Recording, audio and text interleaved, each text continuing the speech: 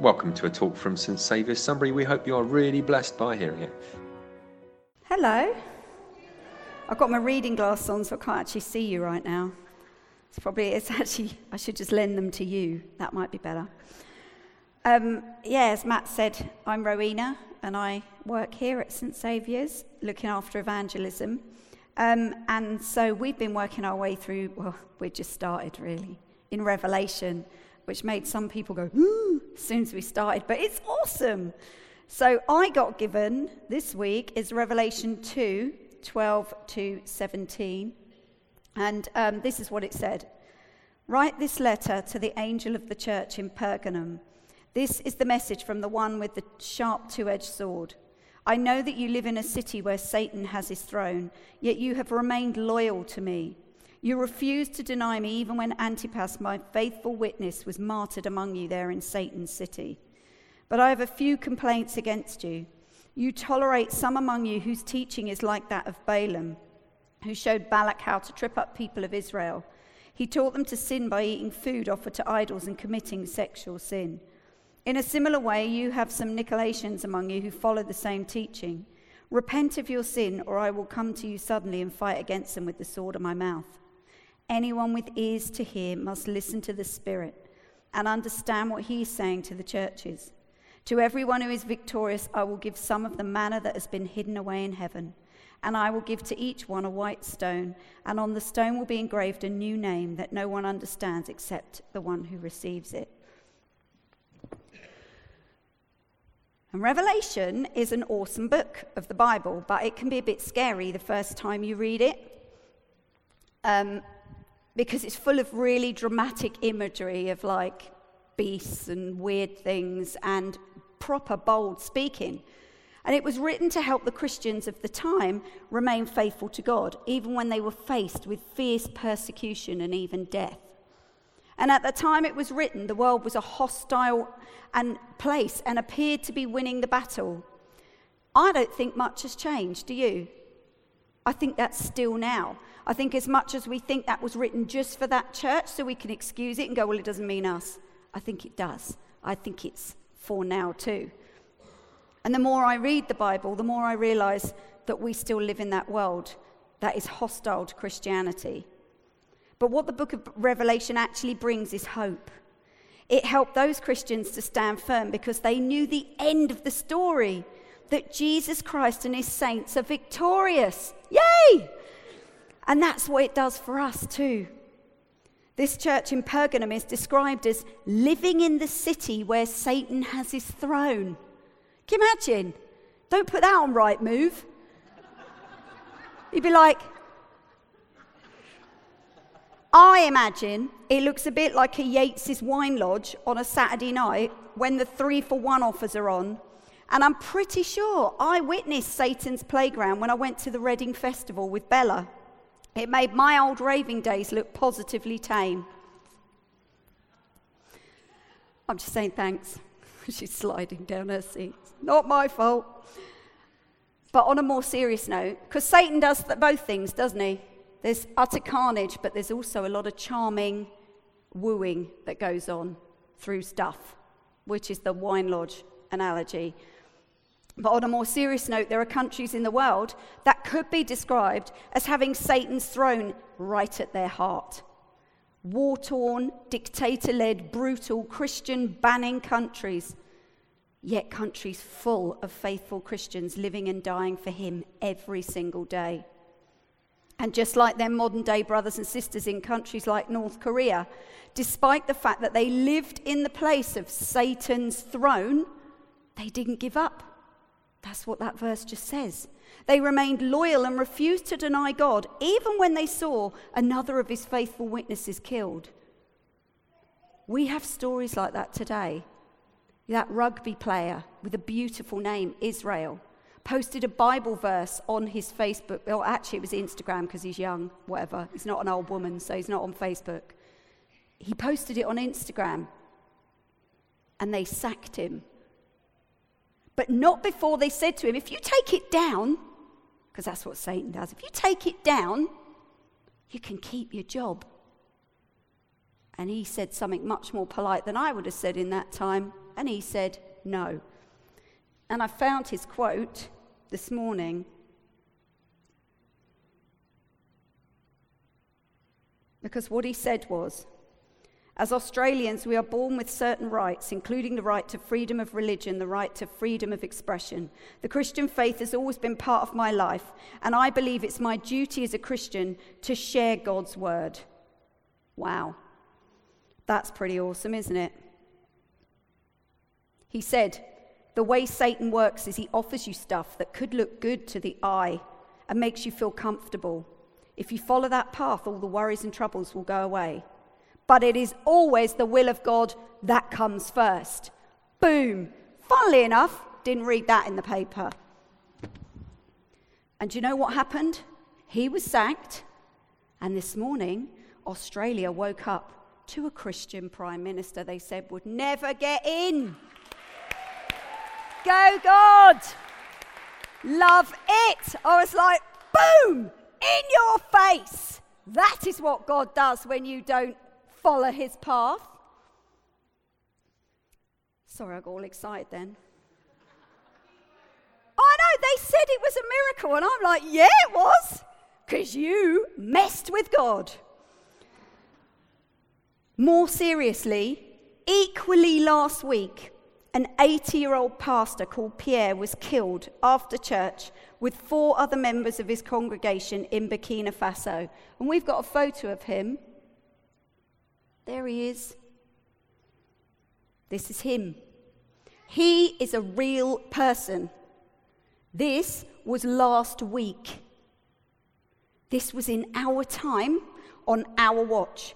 A local leader who wished to remain anonymous was quoted in the World Watch Monitor as saying, the assailants asked the Christians to convert to Islam, but the pastor and the others refused. Reportedly, the attackers gathered Pastor Pierre and 5 other congregants under a tree, then confiscated their Bibles and cell phones. Then they called them one after the other behind the church building where they shot them dead, the leader said. In addition to Pastor Pierre, the attackers killed his son, Wend Cooney, his brother-in-law, a church deacon, Zoande, as well as believers Sauba and Aruna, and a primary school teacher, Ellie. Another was seriously injured and taken to a nearby hospital. The men then set fire to the church building and 2 motorbikes on fire. Before they left, they stole sheep and a bag of rice from Pastor Pierre's home. That makes me angry to my core. And yet, he stood there and said, no, I will not deny my God. I will not convert to a false God. I will stand firm. Wow. And I think we need to stop and just pray before we carry on. So let's bow our heads. Father God, we just thank you for the courage of Israel. We thank you for his courage at standing firm, even though it meant he lost his job and was mocked in the press. We know these things are just temporary things. They're not of you, Lord. And that your will be done. We thank you for the work, the lifetime's work of Pastor Pierre. We thank you for the faithfulness of his congregation who stood with him. Father God, we pray for their families left behind. We pray that they will carry on the torch, the light that is Jesus Christ, in the face of darkness. And we pray that your will be done on earth as it is in heaven. Help us to rise up as brothers and sisters in Christ on the other side of the world where we can worship freely and proclaim the beauty of your gospel. In Jesus' name, amen. And what would we do in that situation? What would we say? Would we say that? Or would we be like Peter, who panicked when asked if he was one of Jesus' followers? And I pray that we actually never have to make that choice.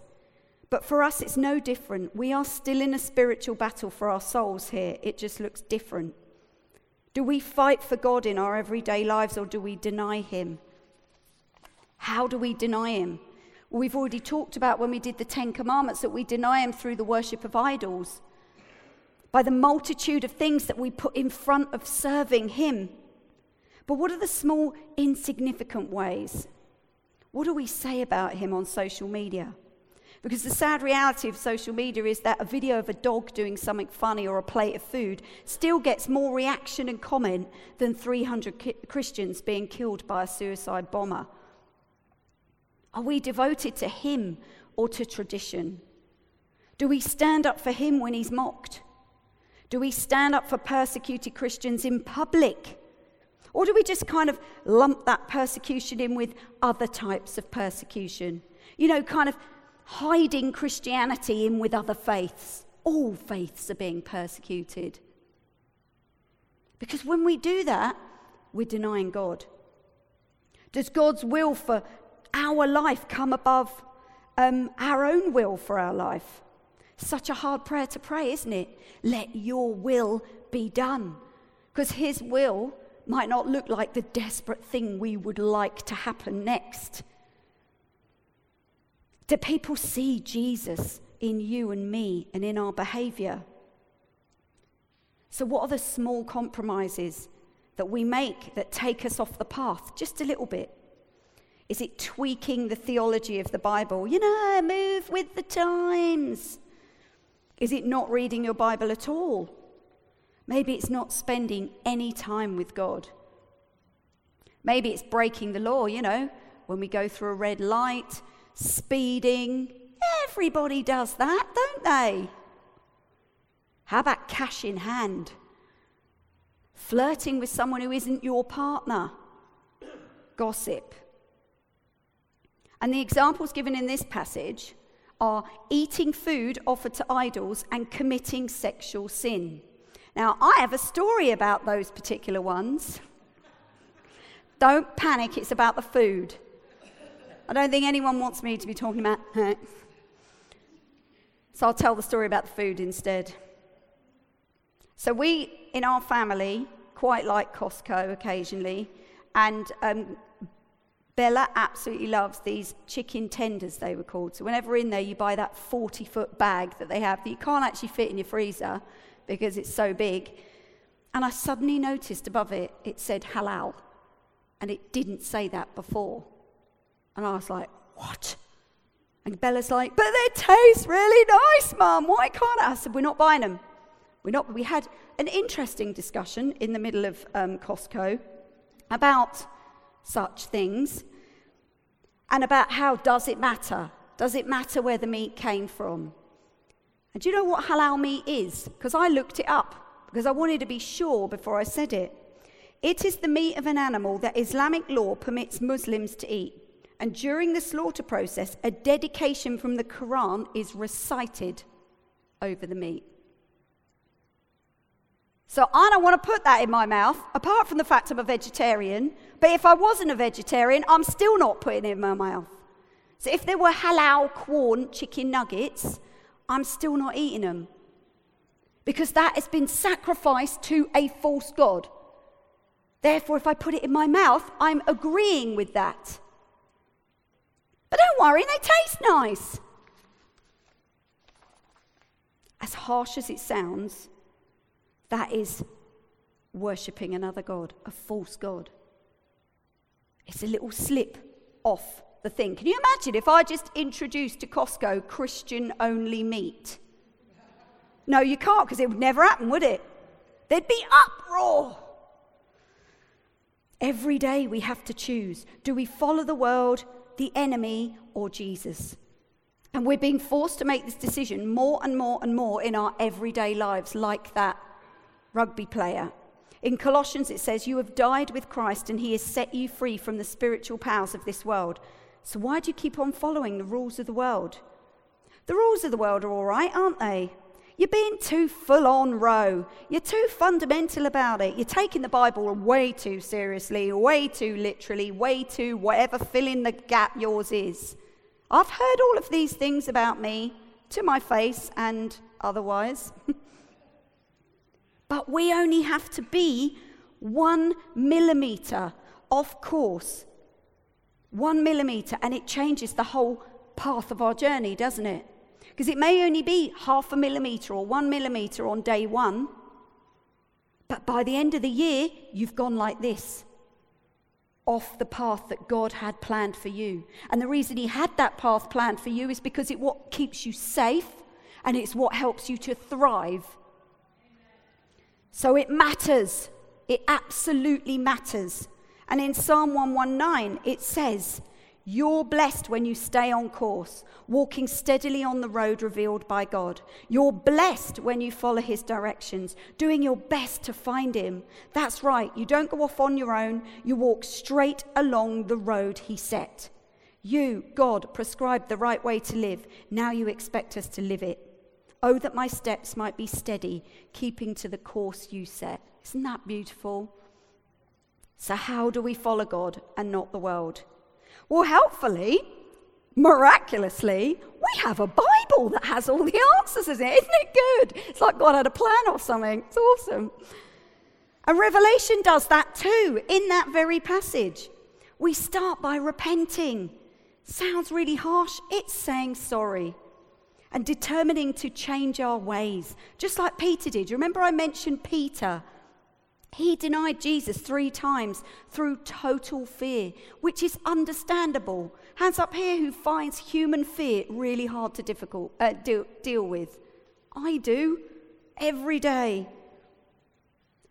But God, when he repented, the God who sees him for his potential and not his mistakes, that God, and that's how he looks at us, by the way, too, that God didn't just go, okay, well done, crack on for Jesus. He said he raised him up to be the leader of the first church, where when he preached, it pierced his heart. Somebody used that verse in our prayers this morning, and I giggled to myself because I thought, yay, I had that in my head. And it said it pierced their hearts, and 3,000 people came to faith. So our God is forgiving. He's a forgiving God who has a plan for us. So like it says in this verse of Revelation, we repent. And then it says in Revelation 2:17, anyone with ears to hear must listen to the Spirit and understand what he is saying to the churches. Yes! There's the answer. The helper God sent. The advocate Jesus promised. His Holy Spirit. He didn't expect us to know how to do it. He sent us something to help us. To truly understand the beauty of this gift to us, I encourage you to read Romans 8 when you get home. Here's just a small bit of it. In verse 6 it says, so letting your sinful nature control your mind leads to death, but letting the Spirit control your mind leads to life and peace. I mean, all of it is so good, but the final verse is just lovely. But if through the power of the Spirit you put to death the deeds of your sinful nature, you will live. For all who are led by the Spirit of God are children of God. So rather than this verse in Revelation being to condemn us, which, by the way, that's not what God wants to do. He wants to convict us, not condemn us. It's to steer us back. It's to show us that God understands that every single day we are fighting our human nature. He loves us so much that instead he wants to give us Jesus Christ's nature. He wants us to be the person he uniquely loves. He wants us to be the person he created with a purpose and a calling. And we can only do that in the power of the Holy Spirit. And I wanted to add here, God prompted me to add it in the other day, that this is a journey I've been on with the Holy Spirit, is that the Holy Spirit isn't a denominational choice. Do you know what I mean? It's not like, well, I go to this kind of church.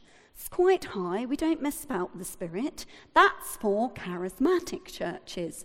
So I realised that's been drip-fed into my head over the years in all 4 churches I've been in. You know, that we don't mess them out with the Spirit. That's for those kind of churches. And then when you read it, you go, duh. No, it's not a denominational choice. It's a command from God to be led by the Spirit. Because then we're operating in his strength, in his beauty, in his glory, and not ours. And I don't know about you, but my human nature's not that great. So I wish I'd learnt that a bit earlier on. That being led by the Spirit is a gift from God, not a denominational choice. And in his promise in Revelation is if we do that, it says, to everyone who is victorious, I will give some of the manna that has been hidden away in heaven. And I will give to each one a white stone, and on the stone will be engraved a new name that no one understands except the one who receives it. And I didn't know whether to share this, but I'm going there, so I'm hoping it is the Holy Spirit. When I went to the London School of Supernatural Ministry to do a talk, going, why are they asking me? This is weird. Someone came up to me and prayed over me and said, God wants to give you a new name. And I was like, thanks. I know he wants to change my personality slightly, but a new name as well, okay. And he gave me this beautiful name. And then I read this and went, oh, maybe that was him. Wow. He wants to give us a new name that nobody knows except the one who receives it. How loving, how beautiful. So we're going to go into a time of response, singing in a minute. But the band are going to come and just play quietly while we just allow him to speak into our hearts. What is he trying to say to us?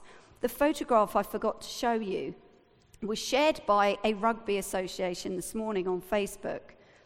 And it basically said, look, 6 weeks, 4 weeks, 2 weeks, lifetime ban. How offensive is that? That should be offensive to the world, not just to Jesus. And we're people of Jesus. We're allowing this to happen on our watch, in our day, in our time. This is not like that poor pastor in Burkina Faso. This is in Australia, which is pretty much like us here. A very liberal country moving with the times. Telling us that the Bible is irrelevant. It is not. I wouldn't even be a tenth of the person that I am without the Bible. Because the Bible is his truth. It's his word. So I just want us to just be still. So just be still. Maybe close your eyes. Put the hands out in front of you. Remember, they're still not magic hands. They're just hands that are letting God know you're open to hearing from him now. And we say, Father God, come Holy Spirit, convict us into our core. What is the thing you have for us today? What is the encouragement you have? What's the thing you want to break off us? What's the boldness you want to pour into us? What's the ministry you have ahead of us based on the thing that we can't not look at? For more information, please go to www.stsaviourssunbury.org.uk.